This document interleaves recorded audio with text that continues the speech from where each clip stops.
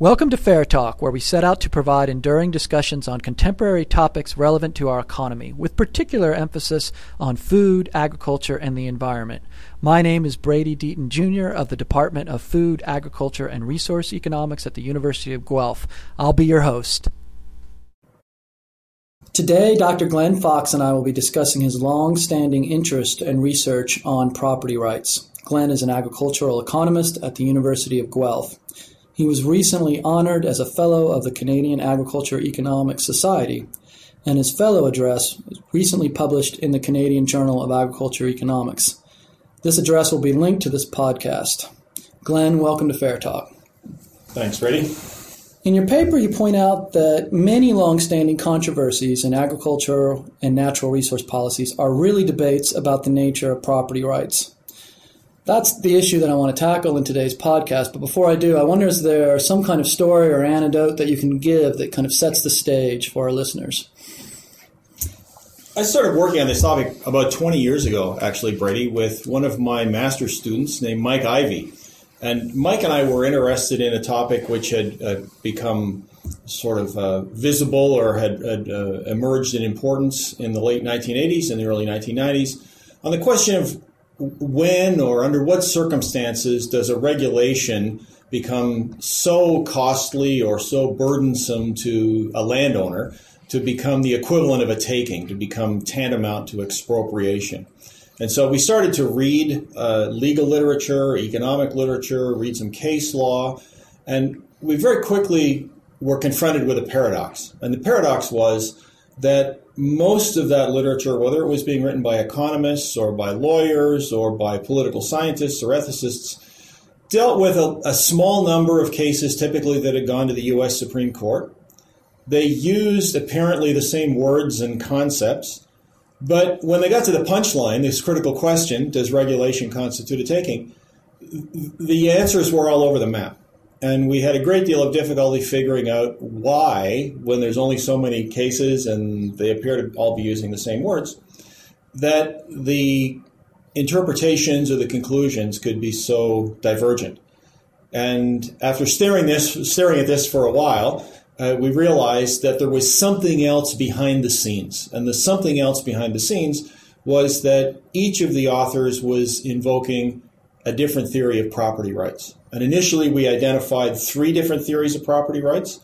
Subsequently, we've refined that, and I now have a list of 5 theories of property rights that I think exist in work that economists do and also that legal theorists do. And the 5 are classical liberalism, pragmatism, utilitarianism, legal positivism, and then modern libertarianism. Now, in the regulatory takings situations in the United States, there's this reference to the Constitution. So in the Fifth Amendment of the Constitution. In the Canadian context, is there something like the Fifth Amendment there? Yeah, that's a good point. The reason that this word takings came up, and the reason it's in this literature is because of the one clause referred to as the takings clause in the Fifth Amendment to the U.S. Constitution. There is no equivalent to a takings clause in Canadian constitutional law. There is another paradox, and this is still something that puzzles me today, and I don't have a good answer to this, is that while there is a takings clause in the U.S., and there is not a takings clause in Canadian constitutional law, the practice has generally been in Canada, when regulations have been found to be excessively burdensome, that property owners were compensated, whereas the practice in the United States under a takings clause has been generally that property owners have not been compensated when they've been subject to certain types of regulations. So that's a bit of a mystery to me. But I think one of the big, in our area, one of the things you hear referenced a lot is this crow rate subsidy.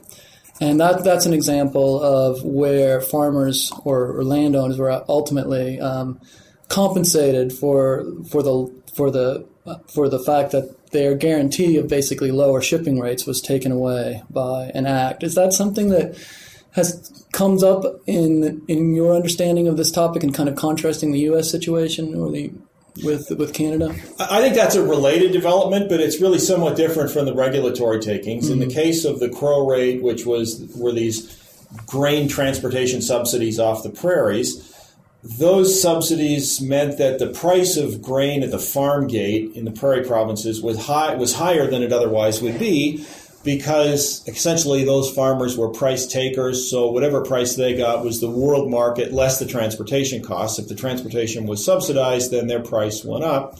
So grain farmers had a higher price. Livestock producers in the prairies were at a disadvantage because their feed costs were higher. So when the decision was made to phase out these crow rate subsidies, there was compensation ultimately that was paid to farmers because of this sort of entitlement that had emerged, particularly to grain farmers, that they had that built into their cost structure. And really, I think for sort of reasons of political expediency, the government said, we need to get away from this policy, and we recognize that there are people whose livelihood has been helped by this policy and who will be hurt when we take it away, but we're going to take it away, so we'll compensate them for that. The regulatory takings issue is really something quite different, and maybe an example of wetland policy might be an example. So you think of a farmer who's got a wetland or a marsh on his or her property, then there's some policy measure that designates that as some sort of protected area under a wetlands protection policy. Once that designation is imposed, then that restricts what the farmer could do. Up until that point, maybe the farmer could drain the wetland and turn it into a muck gardening agricultural operation. Well, now that option's off the table, and the farm is arguably worth less than it would have been because the option to do that has been removed. And so the farmer might say, my farm was worth $1 million before, now it's worth $500,000. I need to be compensated for the imposition of that regulation to protect the wetland on my farm. So just to make sure I got it straight, in Canada, if the government compulsory takes the land, actually takes it, then there's the tradition of compensation. But if the question or the line that you've been kind of working on is when you change the economic value or the market value of something through regulation, then at what point does that constitute something that should be compensated for? And of course, that's a big debate in the U.S. So, literature examining Supreme Court decisions, and it's still in tension in kind of your observation of things that are going on in Canada. Let's take a couple of cases that you think that you cover a number of actually applied situations in the Canadian context to examine the origin of property rights and how that helps illuminate the controversy around different natural resource issues. Let's take a couple of those and maybe just illuminate this idea of the origins of property rights being very helpful in illuminating aspects of that controversy. Well, one of the examples that I understand you've done a previous podcast on this subject already, but one of the long-standing controversies in Canadian agricultural policy has to do with the Wheat Board.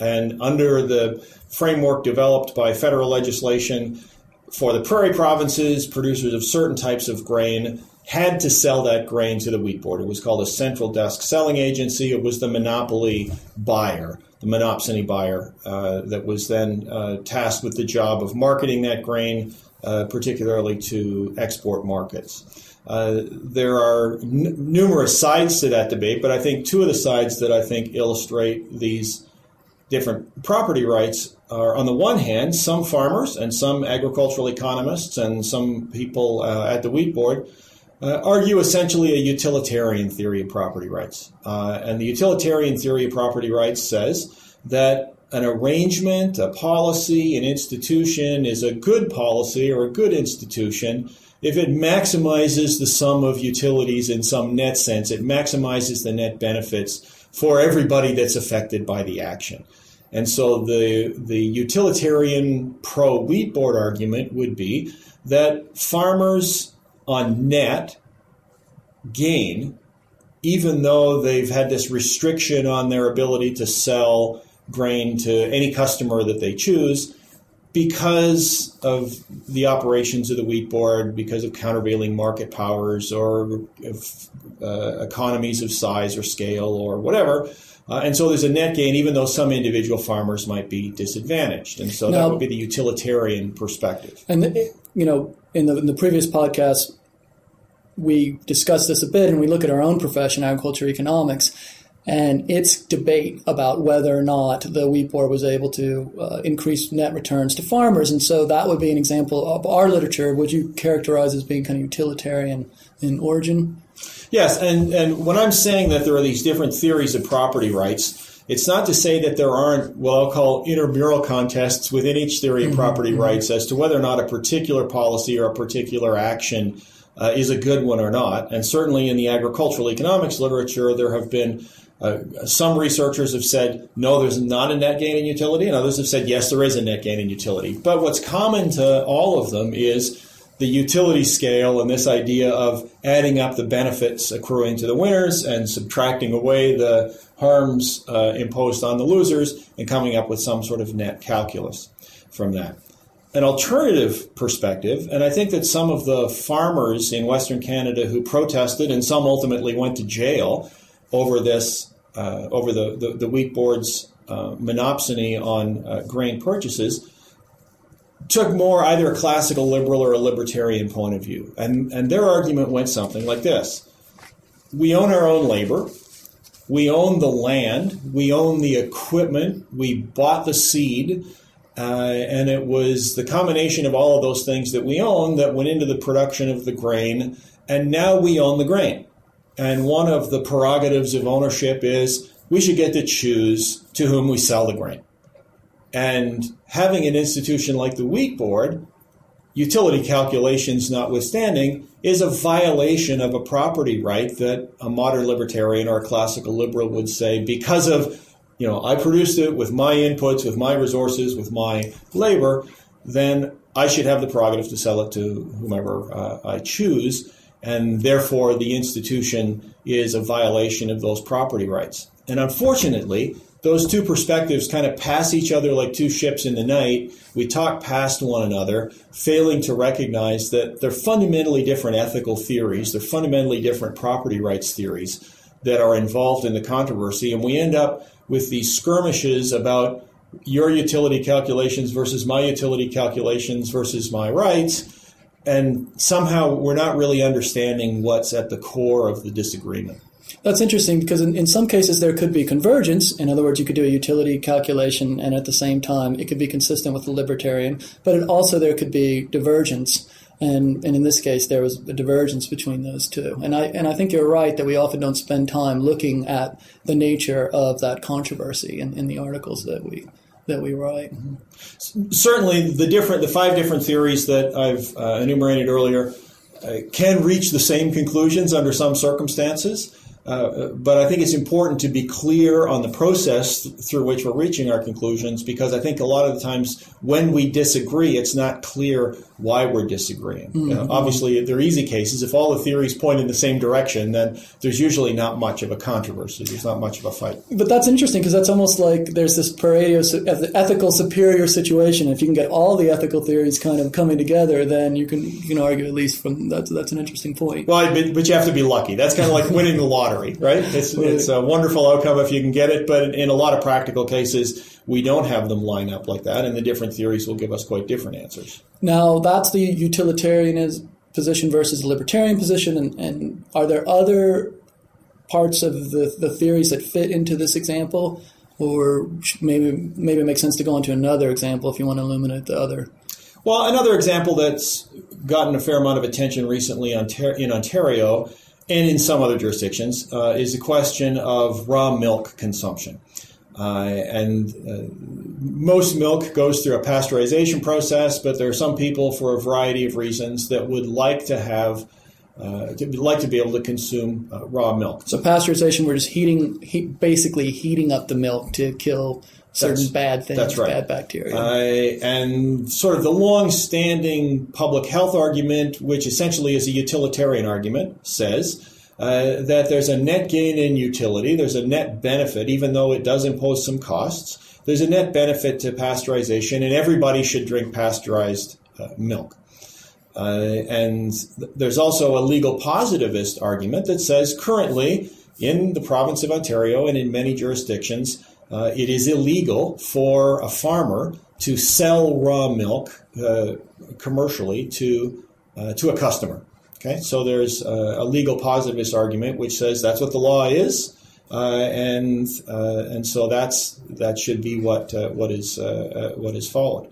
But there was a case recently in Ontario where a farmer, and let me back up a little bit, because one of the important aspects from a legal positivist point of view is that there is an exception to the rule, and the exception is that a farmer can drink raw milk from his or her own cows.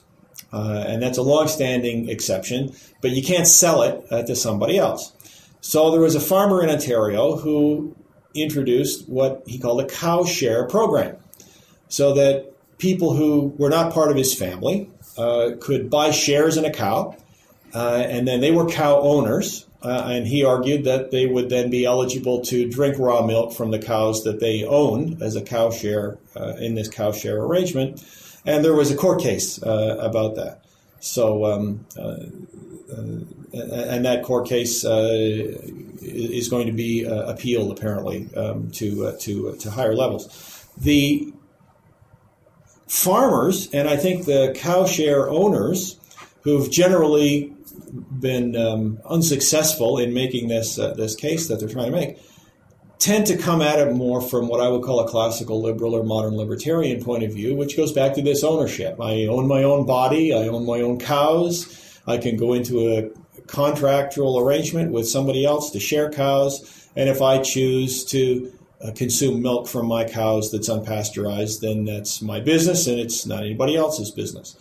The utilitarian public health argument tends to hinge on this estimation or calculation of net benefits. So there would be costs to non-pasteurization of maybe diseases, and those diseases would have to be treated. And so by pasteurization, we eliminate that and save those costs. One of the things that comes out of your paper is this discussion of legal positivism, which has always been, and we've talked about this before, so I'm always interested in this issue where I think to a legal positive, they might just define property as the word given to a protected set of interests. Or I'm just thinking of phrases from someone like Warren Samuels, who might say property it is protected not because it's property, but it's property because it's protected. Mm-hmm. And in our discussions, you've always had a somewhat different, I think, perspective than that. And I wonder if we can just talk about that a little bit. Well, I think that's a very good recapitulation of the legal positivist theory of property rights, and that is that legal positivism, and I think also pragmatism and utilitarianism, characterize rights in general as political. And that is, people have rights because the legislature granted them those rights. In contrast with classical liberalism or modern libertarianism, which tend to view rights as pre-political. That is, you have rights because you're human, not because a legislature or a king or some other political organization declared that you had those rights. But certainly legal positivists say that your rights are whatever, in the Ontario context, whatever the legislature says they are. And if you can point to chapter and verse in current statutes and laws in Ontario that say you have a particular right, then the legal positivist says you have that right. And if you can't point to that chapter and verse, then a legal positivist would say that you don't have that right. Sometimes legal positivists use the term presumptive right, which is you think you have a right, but in fact there's no legislative authorization that declares that you have that right. Therefore, it's presumptive. You don't really have it because the legislature hasn't granted it to you. And how does that contrast with the Lockean or almost the natural law position that you talk about a bit in your paper? The classical liberal and the modern libertarian views tend to be based on natural law, which views rights as pre-political. That is, you have rights because you're human, and that would exist even if you were the only human being on the planet, and there was no organization called a government or a state or a legislature or what have you. And so those are sort of rights that we acquire by virtue of being human. They are because we exist. We have these rights. And John Locke was one of the leading proponents of that particular view of the origin of human rights. And then he devoted quite a bit of attention to an explanation of how these rights become rights to property, which is a claim of authority over something in the external world, external to my body. So if I say I have a property right in this pencil, that's something in the external world. I'm claiming authority over this pencil by virtue of a Lockean rights claim. So when we look at, you've given two examples. We could talk about agriculture zoning or things like green belts. All of these things tend to be influence the debate by discussions about whose right is it to decide how property should be used. Do you see, coming from your own research and your own experience and your paper, do you see a research agenda or an extension role for academics or even maybe for government people in using the kind of work you've done or plan to do to illuminate the issue further? What should a graduate student listening to this this podcast think about as a research area, or what should a government official listening to this perhaps think about? Okay, well, I'm looking at this issue in Ontario. How might I, use this information? I don't know whether it's a research issue or a research agenda or an outreach agenda, but I think it would be good if we could have a higher level of awareness of first, the existence of these different theories of property rights and an ability to recognize them in the wild. I teach these in some of the courses that I offer, particularly my undergraduate courses here at Guelph. And by the end of the semester, I tell students that my essay on 5 theory of property rights is kind of like Peterson's Field Guide to the Birds. When you go out in the woods, if you were to study Peterson's Field Guide to the Birds, you should be able to recognize the different species of birds when you see them in the forest. And what I hope my students would be able to do is to be able to recognize these different theories of property rights when they encounter them in policy discussions, in research documents, in speeches, and even in things like movies, because there's a lot of popular culture that also makes reference to some of these things. So that's sort of an awareness thing. I think the research agenda is to start to focus on what I'll call the comparative analysis or comparative evaluation of the 5 theories. Okay? If we don't even know we have 5 different theories, and we're having these apparent policy debates over things that look like facts, and they're not really about facts, they're about the 5 theories, then we need to at least be aware that there are these different theories. But okay, once we get to awareness, then what? Because if we're having this debate among theories, then we have to be able to evaluate. We have to be able to compare. And so one of the things I talk about at the end of my paper is I kind of start to sketch what I call a comparative evaluation of the 5 theories of property rights. And I think that's an important research agenda item for not just applied economists, I think legal scholars, political scholars, even ethicists. We need to take more seriously the evaluation, even to think about what the criteria are. How are we going to measure the performance? What's the evaluation scale going to be to measure these 5 theories and to decide, is there one theory that always dominates?